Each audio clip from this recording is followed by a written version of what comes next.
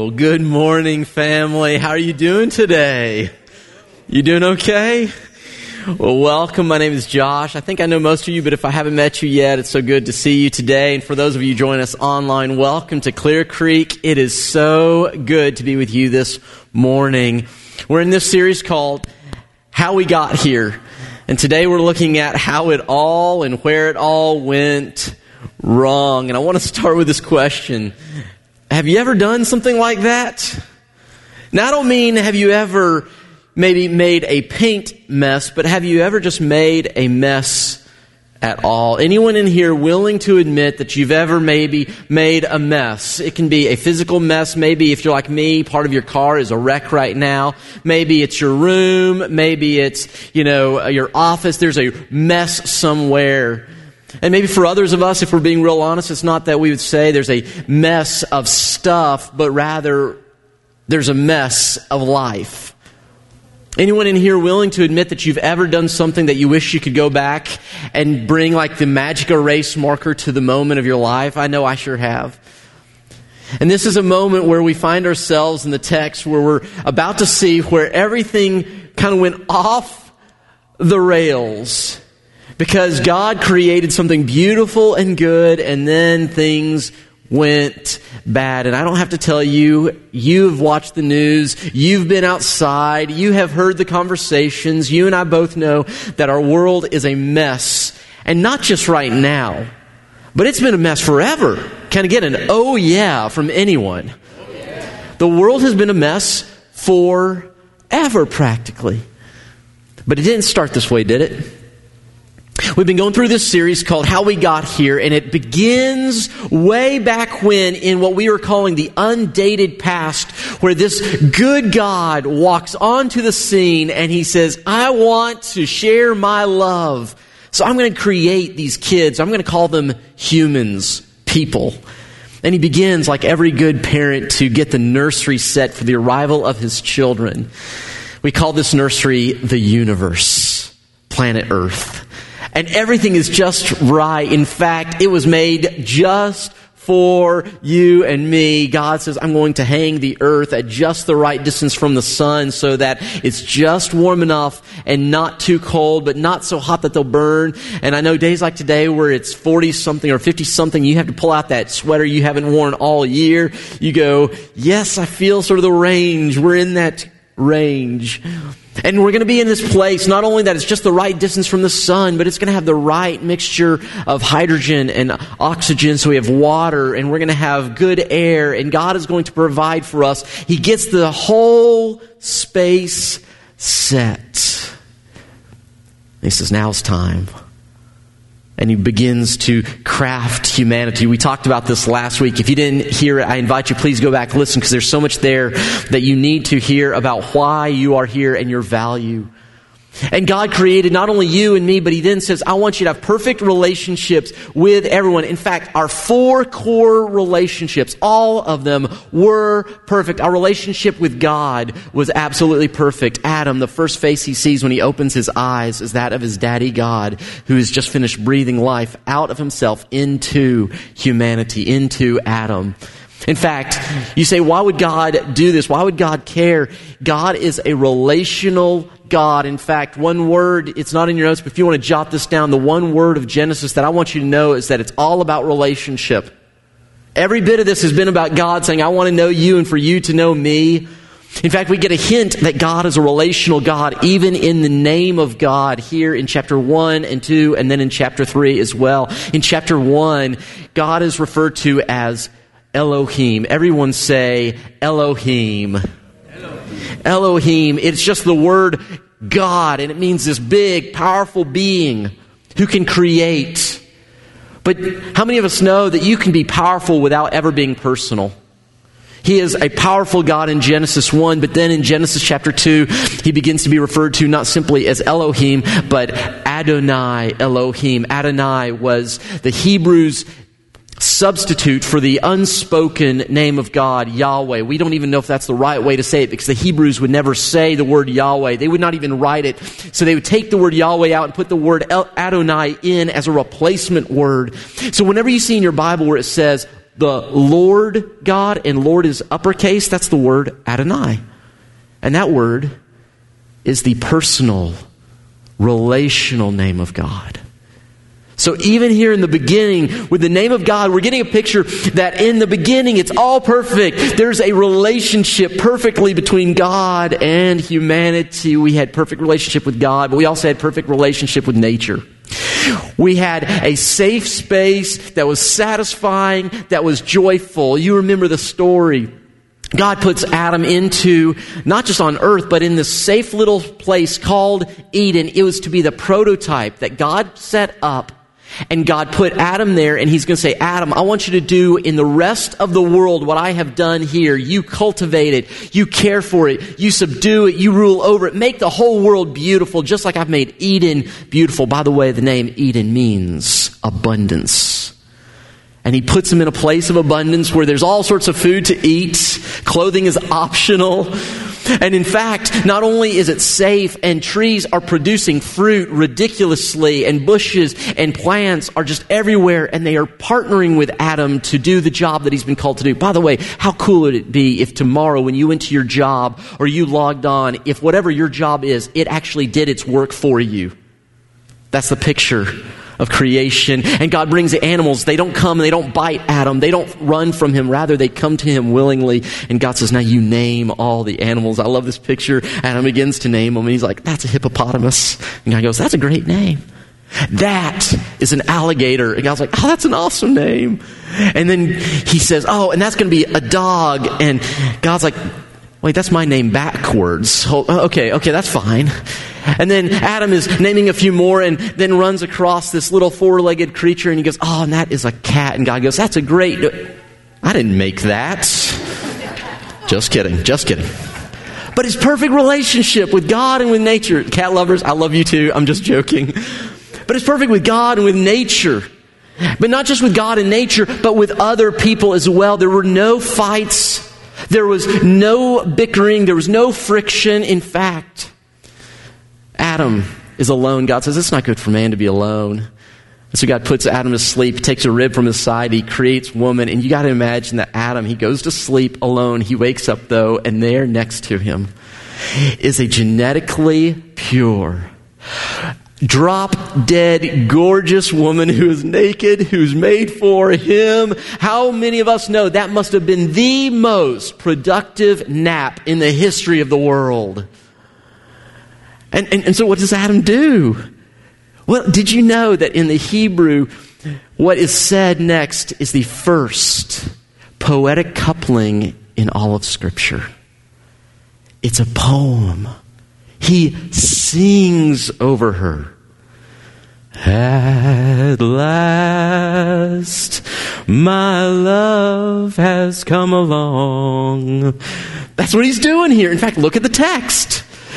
Next slide. At last, the man exclaimed, this is bone from my bone and flesh from my flesh. She will be called woman because she was taken from man. In fact, there's a little playfulness in the Hebrew. She will be called Isha because I am Ish. I'm going to name her after me. It's the perfect world in every way. But not only is it perfect with God and with nature and with others, it's perfect with ourselves. Do you notice this next line? There's no shame. There's no guilt. In verse 25 of chapter 2, notice what it says. Now the man and his wife were both naked, but they felt no shame. I was reading a psychology magazine that said one of the most common nightmares people have is that they are out in public naked. You don't realize it at first. You're walking around and then you look down and go, oh, I need a fig leaf because I'm naked. There's this great fear of being exposed, but in the beginning there was no shame with ourselves. There was no sense of guilt. There was no sense of hiding. And this was not simply a matter of we don't cover ourselves physically. It is that there was no secrets. There was no jockeying for position. There was no... what did he really mean by that? What does she really think? How does he really feel? It was the perfect place. And so the question is this morning, how did it all go wrong? Well, that brings us to Genesis chapter 3. This is how we got here. Beginning in verse 1, it says this.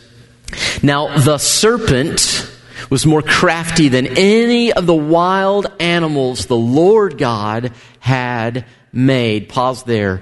This is one of those areas in Scripture that trips people up. They say, the serpent, what is that? Let's just talk. The serpent is a symbol for what character, what presence, what thing? Satan, the devil. We learn this later in Scripture where we're told that it was the devil who in the beginning tempted Adam and Eve. Key phrase there. It was the devil who tempted. God did not do the tempting. And sometimes people say, well, this devil, this snake, did he look like a snake, or did he have arms and legs? Did he have wings? Did he have a long tongue? We don't know. The text doesn't tell us all those details. Well, did all the animals talk? After all, this is a talking snake. Was that normal? Real quick, this is not a Disney cartoon. The animals do not talk.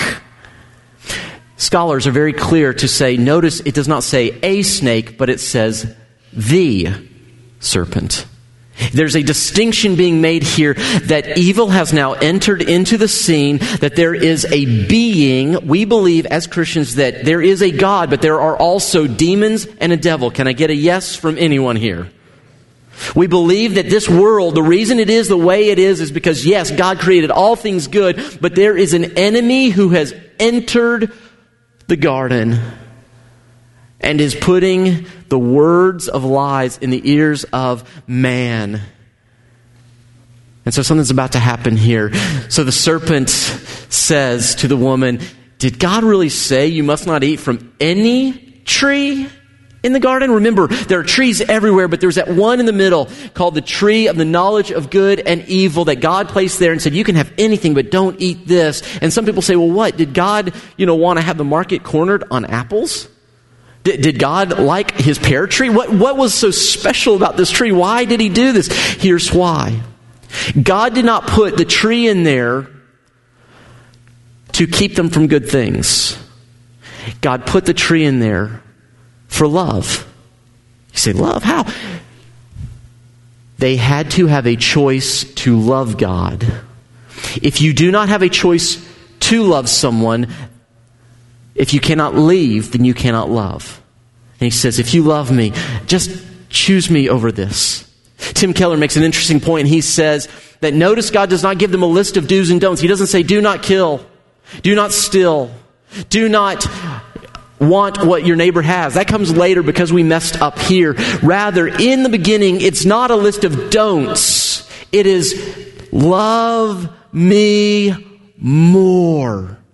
Because it's all about relationship. And so he says, did God really say you must not eat from any tree in the garden? And the woman says this, we may eat from the trees in the garden, but God did say you must not eat fruit from the tree that is in the middle of the garden.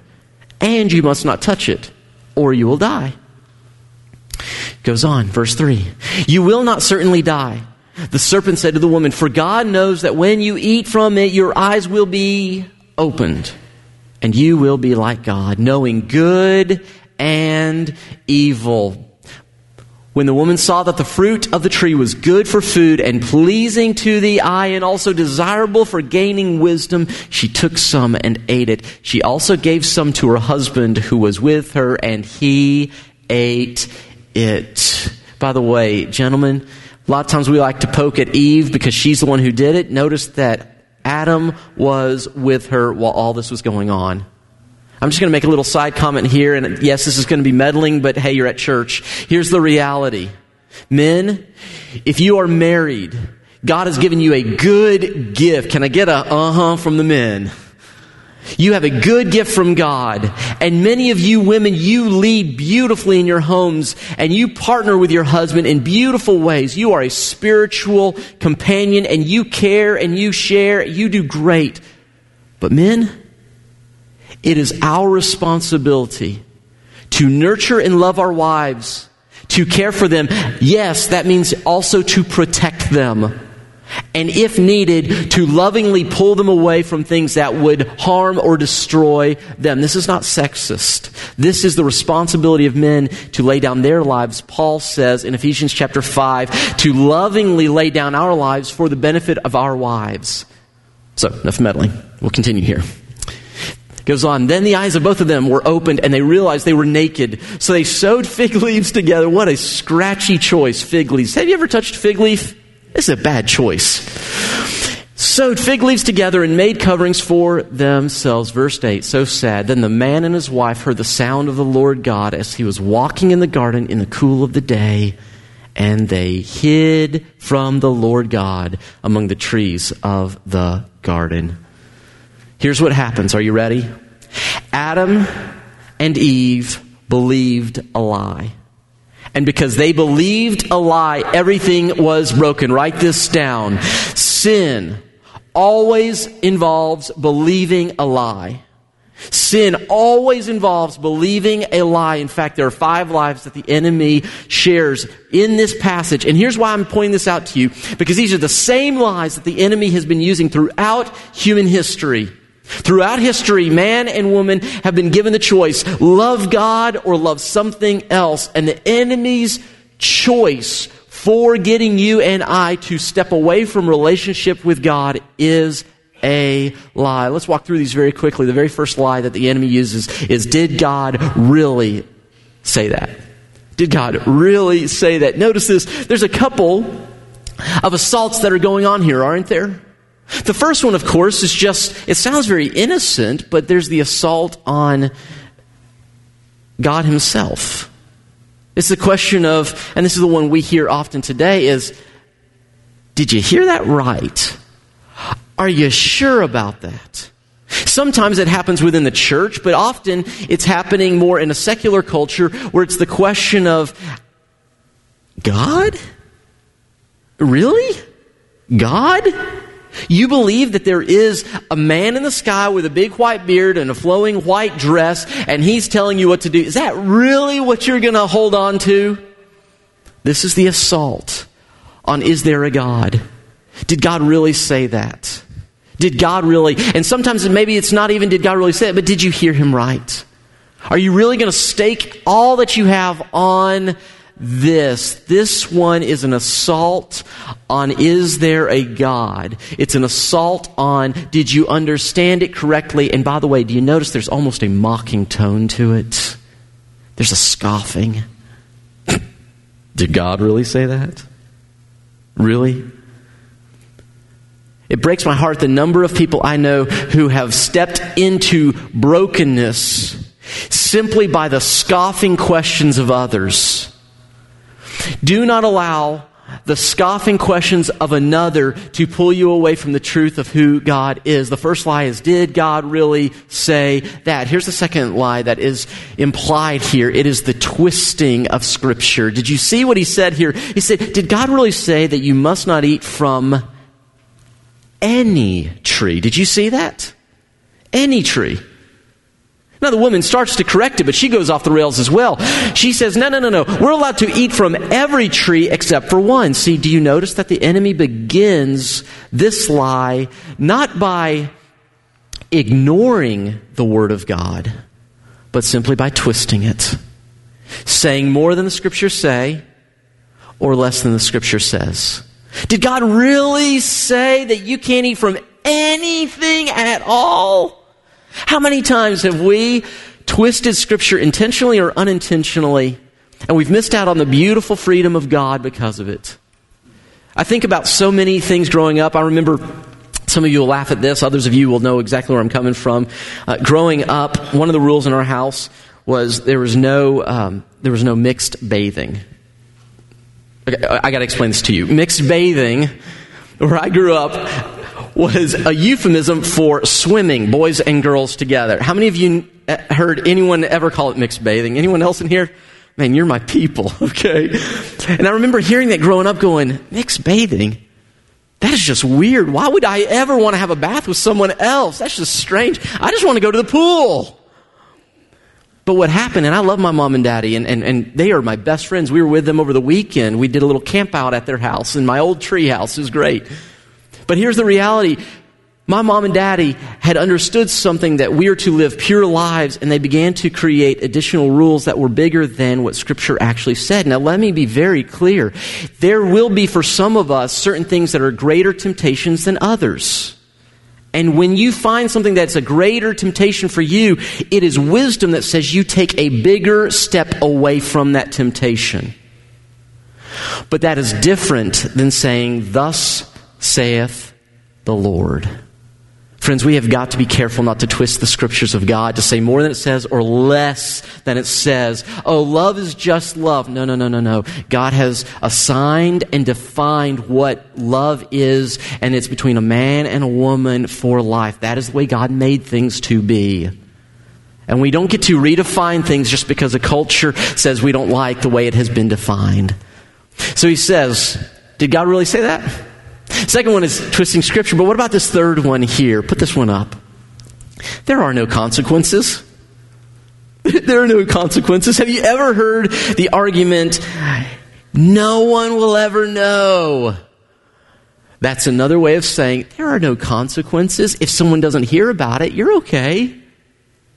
By the way, this is one of the biggest ones that is robbing our children of their childhood.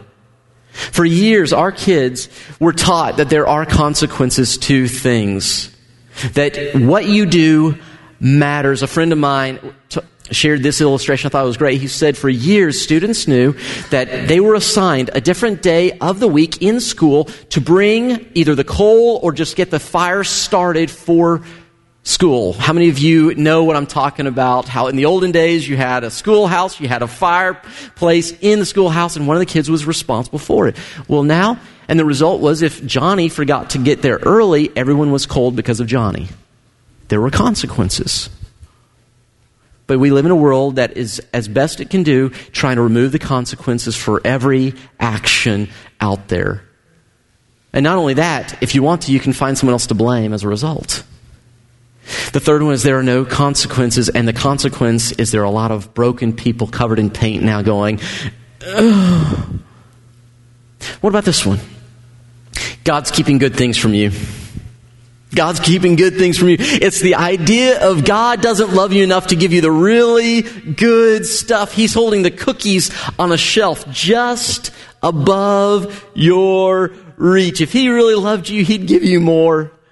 If He really liked you, He'd give you what you want. This is the idea that says not only is God out there and God can do good things, but God chooses not to do good things for you. And the idea of this one is simply this. God's goodness is one step beyond where He lets you go.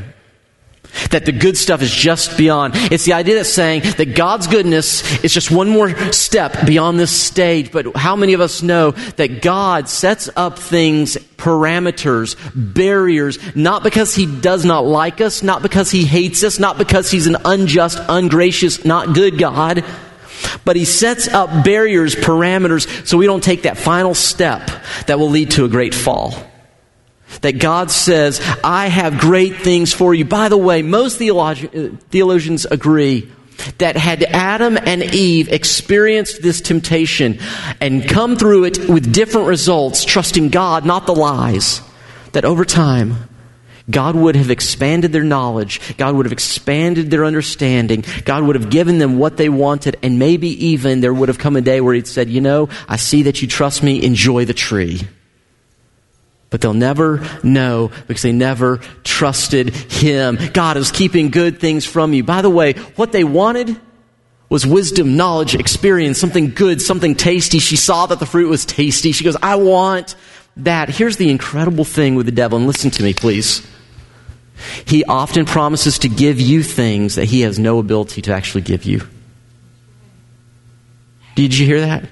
The enemy will often promise to give you something, saying, God's holding out, but I will give you what He is holding out from you. Any one of us who's lived over more than 6 weeks, we know the pain of believing that lie. See, the reality is God is the giver of good gifts. James chapter 1 verse 17 says, every good gift comes from God.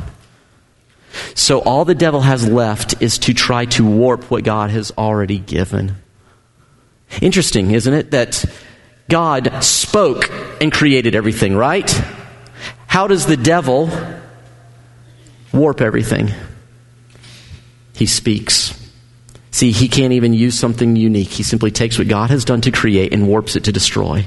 Here's the fifth and final one that he uses. You can be your own God. Man, I wish that I had a magic wand where I could just kind of go, ding, everything's the way I like it. The Burger King world of Josh. Have it your way right away. That this is the way I wish things were. You can be your own God. Adam and Eve, you don't need God. You will do this if you just take it. If you just reach out, you will be wise like God. You will know things. It's going to be amazing. You don't need that God. By the way, for centuries we've tried to be our own gods. How's that working out for the human race? Anyone think that we're better off today because we tried to do it ourselves? These are the lies that he began telling, and he has not come up with new ones because these work very, very well today. See, sin always involves believing a lie. Sin always involves believing a lie. Sin always involves believing a lie about God, about ourselves, about others. I can be God. You can be God. He's not God. And the world is broken as a result of it. In fact, not only is part of the world broken, the whole world has been broken because of this. Very first thing we see, because of what sin did, next slide, everything has been broken. Lies break everything. First, you notice that this relationship with God, he is face to face with man and woman. The very first thing they do is what? They hide. They run away from him. They try to get away, which, by the way, is kind of a silly thing to do. All-seeing, all-knowing God, I'm going to go hide behind a bush. I imagine it's almost like the children. Have you ever seen this? Little kids, when you play hide and go seek, I love this with like little toddlers. You start to count 1, 2, 3, ready or not, here I come. And you turn around, and standing in the middle of the room is that toddler doing this. You can't see me because I can't see you. It's so silly to hide from God. But isn't it interesting that the very first response is to get away from the presence of infinite goodness and glory because all of a sudden things are broken?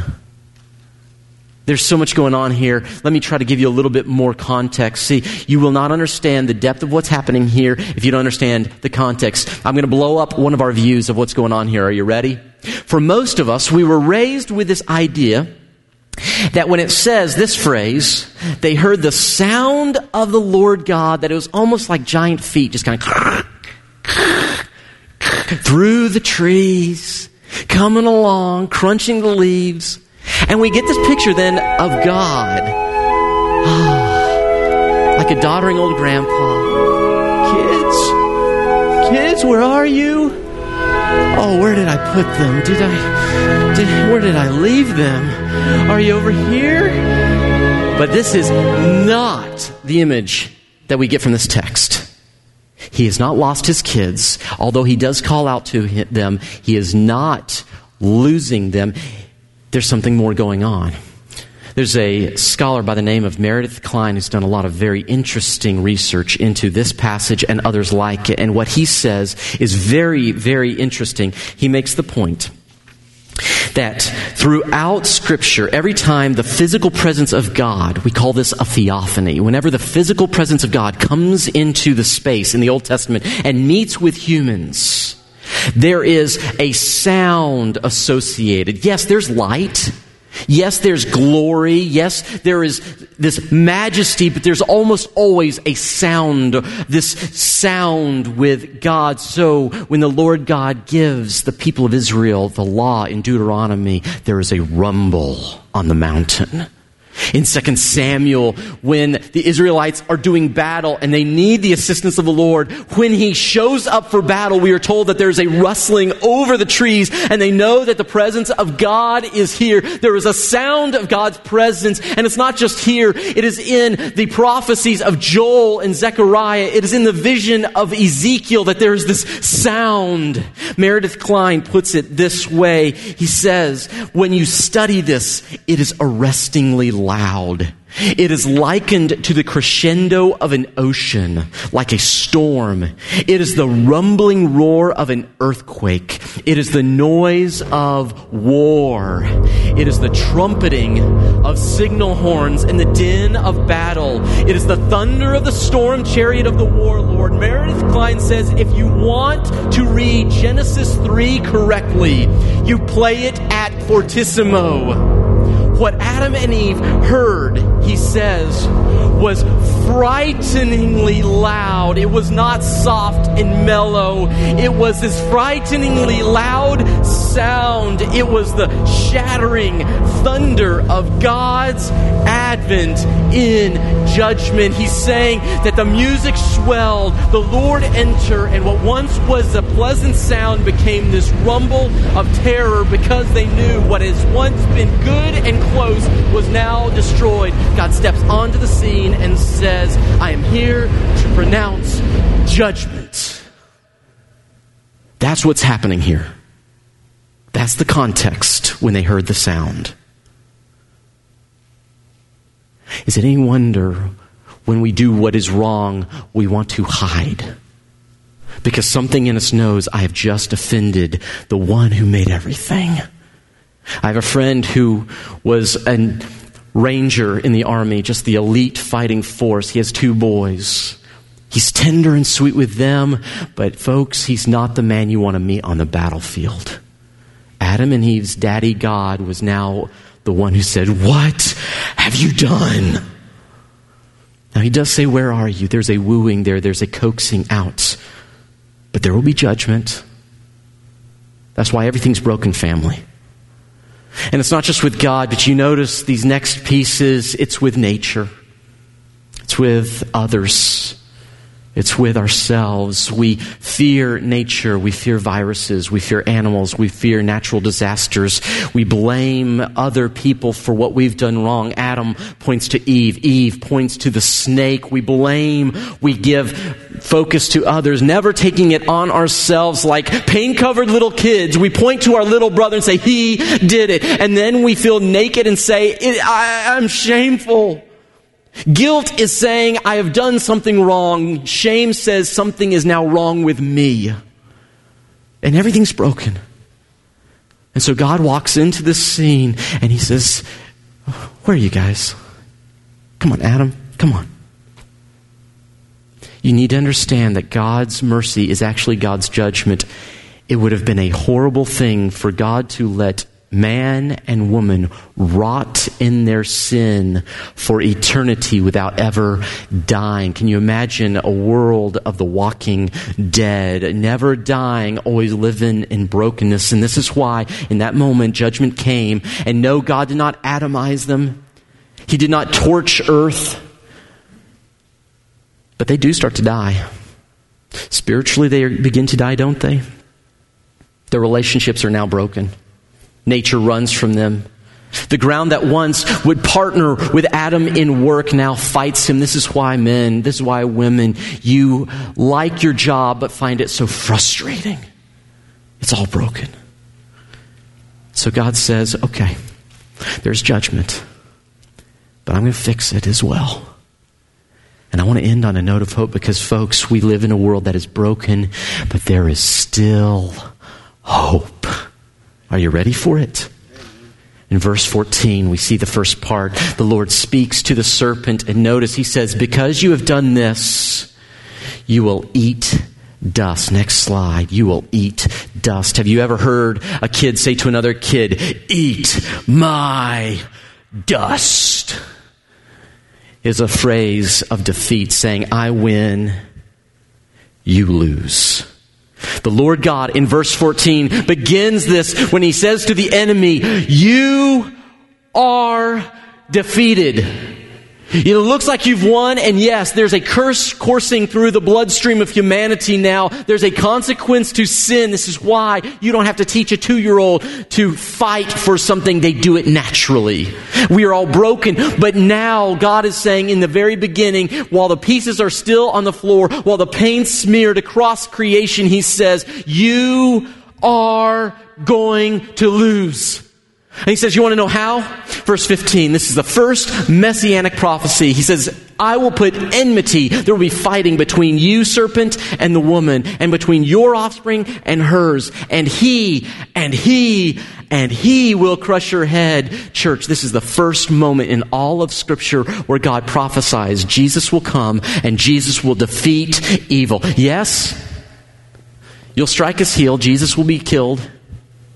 But you're going to crush his head. By the way, church, here's a fun fact. Jesus Christ, thousands of years later, is drug out onto a hill outside of Jerusalem and hung between two thieves. The name of that hill is called Golgotha, which means the place of the skull. He's going to crush you at the place of the skull. I will deal with evil, God says. I cannot let it go. There will come a day. It will all be dealt with. There's coursing of pain because of this, but I will deal with it, he says. And then he deals not only with the problem of evil, church, he's now going to deal with the consequences of it. See, listen, sin always involves believing a lie. So the truth is what sets us free. And he says, here's the truth. You've messed it up, but one is coming who will fix it all, and I'm going to take care of your shame. Notice in verse 21, this final passage, it says, the Lord God, oh look, the one who was relational before the fall remains relational even today. Do not run from God. He loves you. He cares for you. I don't care what you've done. He says, I love you. I care for you. I forgive you. Turn to me. Stop hiding. I'll fix this. The Lord God made garments of skin for Adam and his wife and clothed them. Isn't it interesting? Adam and Eve, first thing they do, they cover themselves because they feel shame.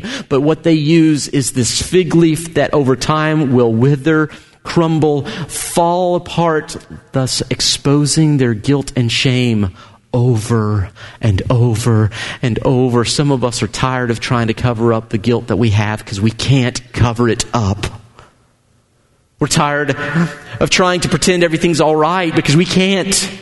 We feel good for a little while, but then cracks begin to form and we realize we are still naked and ashamed. You notice, though, it is not man and woman who create a permanent covering. It is the Lord, but it is by making a garment of skin. How do you get a skin? An animal has to die. Do you see, even now, the Lord God says, the death of one is the only thing that can cover your shame. Is it any wonder then that Christ on the cross was stripped naked, exposed completely? He was exposed so that our shame could be covered. See, this is how it all began, but folks, this is not how it all has to end. Jesus can deal with the shame that every person has.